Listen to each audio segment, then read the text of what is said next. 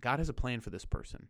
And so how can I just be faithful to this small moment, some small part of this person's lifelong plan from God for them to come to know his love?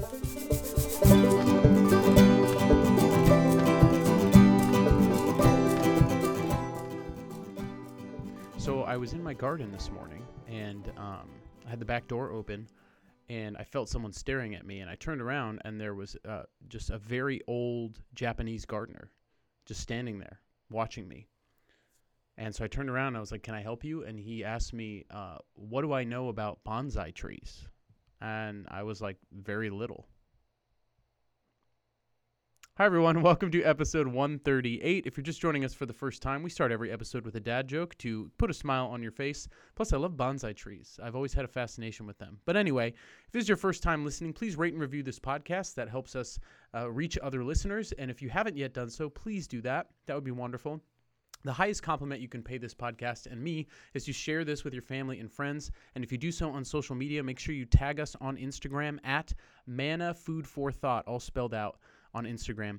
You can find all of our information, mannafoodforthought.com, all spelled out, our social media, blogs, previous podcast episodes, Bible study, all of that, all the good stuff. And you can become a Patreon subscriber or patron for as little as $1 a month, because this podcast does cost money to host and to publish, and you can be a part of that, and patrons get perks. And so thank you for being a patron, those of you who are, and for those of you listening as well, thanks for being here. It's great to be back with you. Let's get into our joy, junk, and Jesus. So my joy this past week was Thanksgiving. Got to see my entire family, my sister, my brother-in-law, my niece, my parents, my in-laws. We hosted Thanksgiving, which is nice because we don't have to move around with the kids.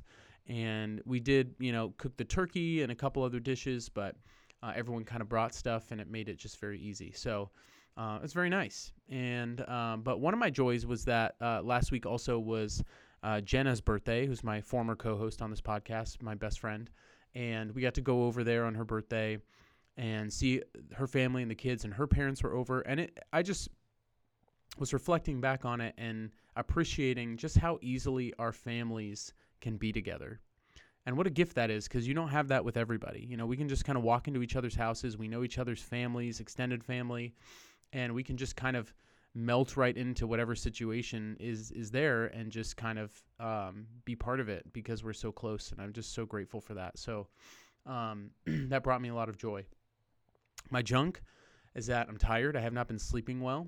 And this past week, so we compost in our house. I think I've talked about that before. And I have 4 compost bins in our kind of back shed, and all of them were full, which means I needed to clean them out, empty them, and either use them or recycle the compost and clean them all out. And so I had a little bit of a reprieve on Friday while my family was in town. My sister and her family went back to where they were staying with my brother-in-law's family for Thanksgiving. My parents went back to their hotel. So I had a little window, and I spent like an hour doing that finally. But it was just, I really much would have rather kind of taken a nap or something. So that was kind of junky. And this week also, junk has been just parenting. Parenting is hard, and trying to establish boundaries with your children and discipline in ways that are fruitful and productive and don't cause psychological trauma, to say the least, is hard. And so, follow a lot of great Instagram accounts, and I see things often after the fact that I'm like, oh yeah, would have been good for me to have done that instead of what I did. So we're getting there, but it's just been a hard week with listening with our kiddos. So and my back is still not doing great. So if you can continue to pray for me, that would be great. My Jesus moment was on Friday when my sister, brother-in-law, and my niece were in town. After we went out to lunch, my kids and my niece, Odette, were all just running around in the leaves in the backyard playing with these like little sports balls, and I took a bubble gun out, and they were playing with bubbles, and they were all just running around having a great time and laughing together, and it was just really beautiful. So I just really experienced Jesus in that moment. This episode, I wanted to talk about the holidays are upon us, and we're seeing family and friends, and some of whom we only see every now and then, or maybe even once or twice a year. And God placed those people in our lives for a reason. They should be the primary people that we look to when it comes to evangelizing and sharing the good news. And so I wanted to focus on how do we evangelize friends and family this holiday season? And I wanted to do that through the lens of the second reading for this upcoming Sunday, like we always do. So second reading from this upcoming Sunday is Romans chapter 15, verses 4 through 9. And Paul here, he's exhorting the community in Rome towards the end of the letter of Romans to try and encourage them to keep going, to be encouraged, to have hope, to work together, and to remember that what's happening in the integration of the Jews and the Gentiles, it's a fulfillment of all of the promises of God, that God is going to be with them and guide them, that we're all going to be together, worship as one.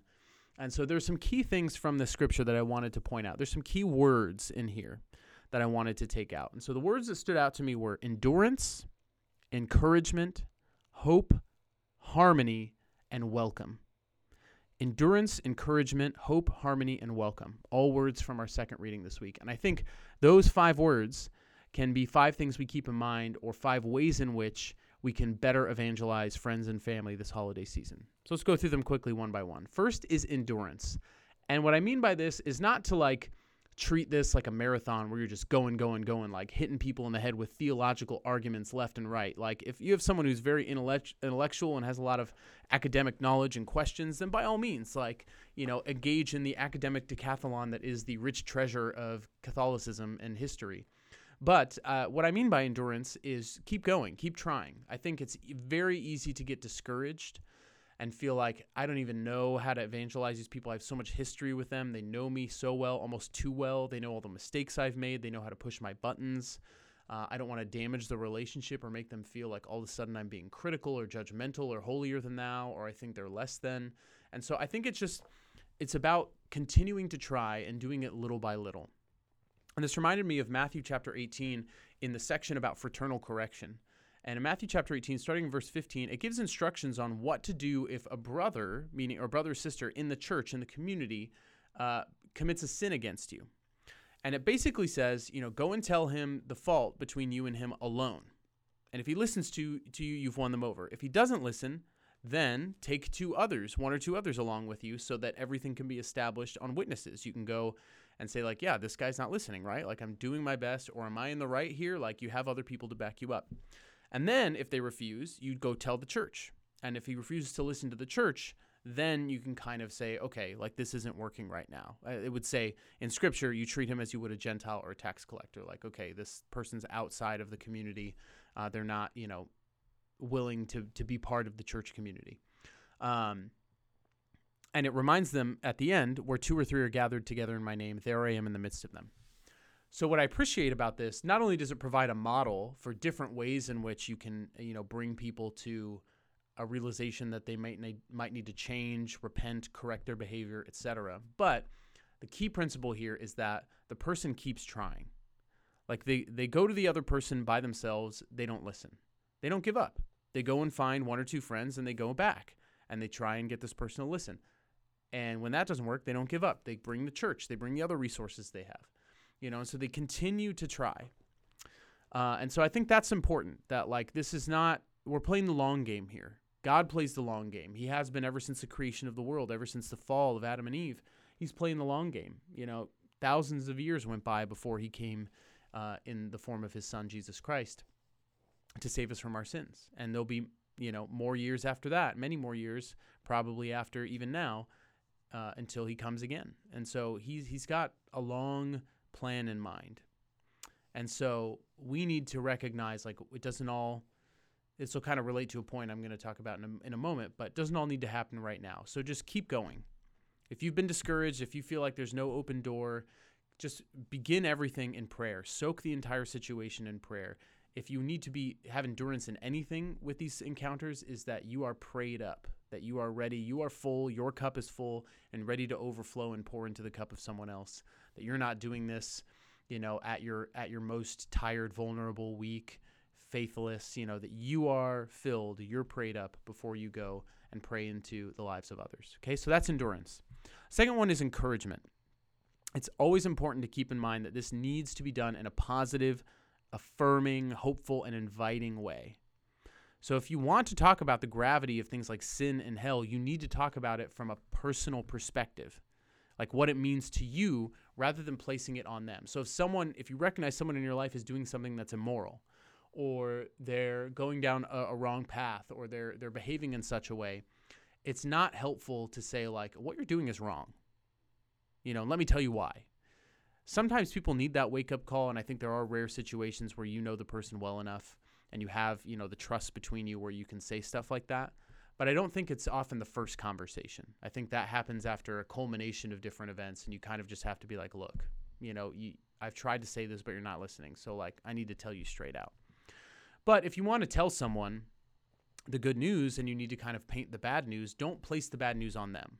You don't want to talk about this in a fearful way, like, hey, if you keep doing what you're doing, like, that's a sin, or you're going to hell, or you're living in sin. You have to share from a personal perspective. And if you know, like, someone is living in sin, give an example of a time that you did in the past and you didn't maybe recognize that it was bad until you were out of it. Share from your own personal witness and testimony. This is where I was, and this is how God brought me out of it and why it's so much better now. And I didn't realize at the time how much I needed God, or that I was really looking for something else instead of putting all my hope in this earthly thing, or whatever it is. Those are examples. And so 1 Peter 3 is commonly quoted, always be ready to give an explanation to anyone who asks you for a reason for your hope.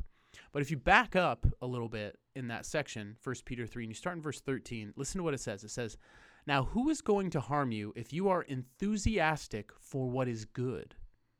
But even if you should suffer because of righteousness, blessed are you. Do not be afraid or terrified with fear of them, but sanctify Christ as Lord in your hearts." You pay attention to that? Peter is saying here, be enthusiastic for what is good, and even if you suffer, see that as a blessing. Don't be scared, but sanctify Christ as Lord in your hearts. Recognize that there is purpose in the bad and in the good, and that can be shared.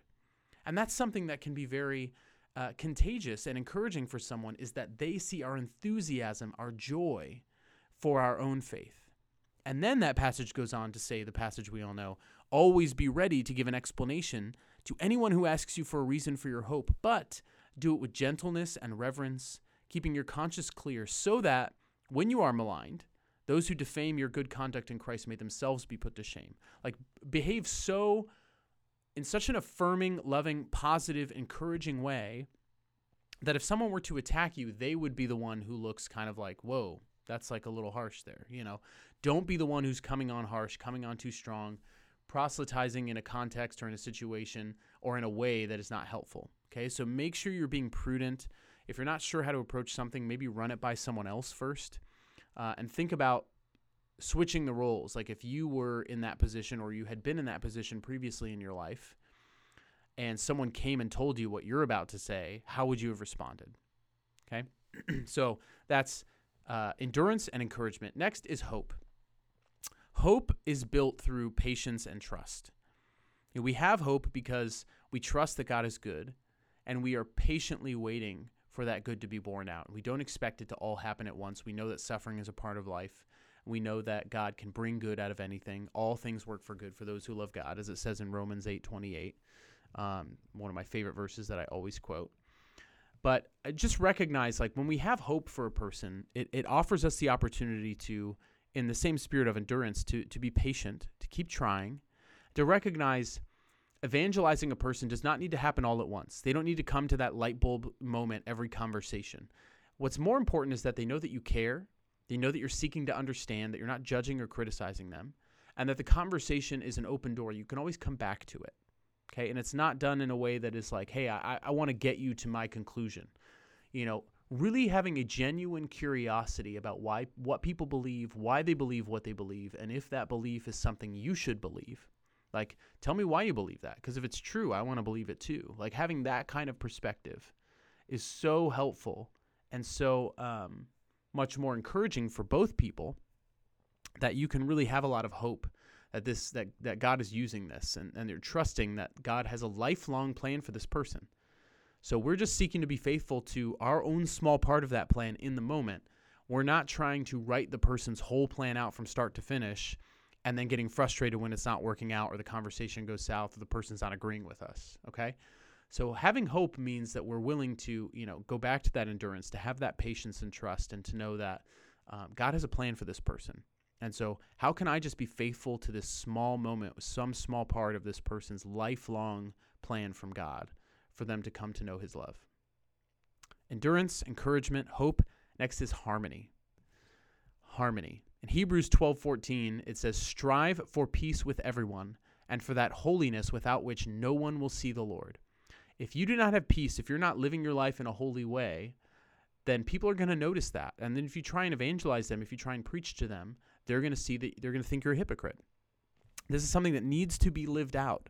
Our actions and our joy must show that we mean what we say and we live out what we believe. It should be done so profoundly that we shouldn't even need to have to approach someone and say, "What do you believe and why?" People should be so attracted to the way we believe that they are coming to us and asking, "Hey, what is it about you that makes you so joyful or makes you so happy or makes you respond so peacefully or so humbly in these situations that so many other people would respond to with anger or, a pride?" And that can be something that's truly evangelistic, that really opens the door to further conversation. Endurance, encouragement, hope, harmony, and last is welcome. This passage from the gospel, the reading from Romans, "Welcome one another then as Christ welcomed you." Always have that opportunity for invitation. Invite others into your home, into your traditions, your prayer, into your pew, into your parish. Always be willing to welcome people into those areas of life. 1 Peter chapter 4, verses 7 through 9, it says, "The end of all things is at hand. Therefore be serious and sober for prayers.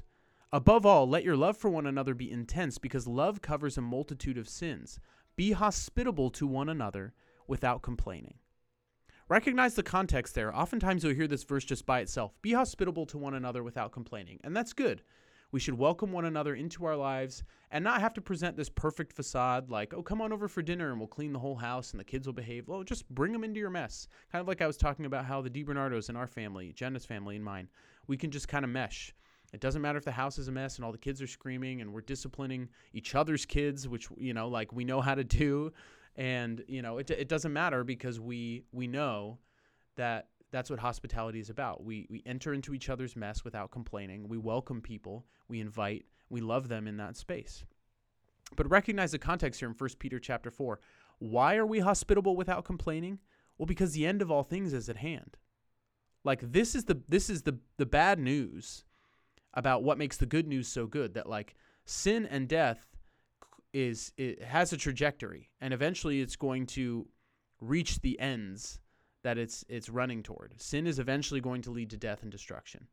And the end of time is going to happen at some point. And so we need to be ready. We need to be acting. We need to be actively welcoming people into a relationship with Jesus Christ. That's what hospitality is about. Hospitality is not about let's just get together and have this Instagram picture perfect moment and present our house and decorate it in such a way that people are like, "Wow, that was such an amazing dinner." No, hospitality is about loving and creating relationships that are Christ-centered so that we can run toward heaven and seek to be saints and get as many other people on that journey with us as possible. Welcoming other people into our life in Christ, our family's life in Christ. Because the end of all things is at hand. The time to act is now. So our love for one another, as that passage in 1 Peter 4 says, our love one another should be intense, because that love will cover a multitude of sins. And it will come forth in the fruits or through the means of hospitality. And hospitality that's not done out of obligation, but that's done without complaining and just welcoming people as they are. And so I want to encourage you over this holiday season, take those things to heart. Endurance, encouragement, hope, harmony, and welcome. Pick maybe one of those things that you feel like really resonated with you or connected to you or a person in your life. I guarantee you, as you've been listening to this, you thought of a particular relationship, didn't you? Like a person in your life, you're like, "Oh, maybe I need to try that with that person." Or maybe I thought that door was closed, but now I'm realizing God might be speaking to me to tell me to go reach out to that person or try this. Focus on that one of those 5 words with, that one relationship that resonated with it or that came up in prayer or in listening to this. Because I know as you're listening to this, God is speaking through you. He's seeking to use you and use me to live out these things, to bring others to know the loving and beautiful, life that is a relationship with Jesus Christ. So endurance, encouragement, hope, harmony, and welcome. How are you being called, and in what relationships are you being called to specifically focus on those things to better evangelize your friends, your family, whoever you encounter this holiday season? Because Christmas is about Jesus. Advent is about preparing for Jesus, and every single day is Advent. We are preparing to welcome Jesus into not only our life, but to prepare the way of the Lord and make straight his paths to announce him into the lives of other people. Literally, our job is to be John the Baptist every single day, to announce his coming and his desire to come into the lives of other people. So how can you do that? How can you better do that this week, in the coming month, this holiday season, with those people in your life, especially those who came to mind as you were listening to this? Know that I am praying for you. Please pray for me. And until next time, I will see you in the Eucharist. God bless.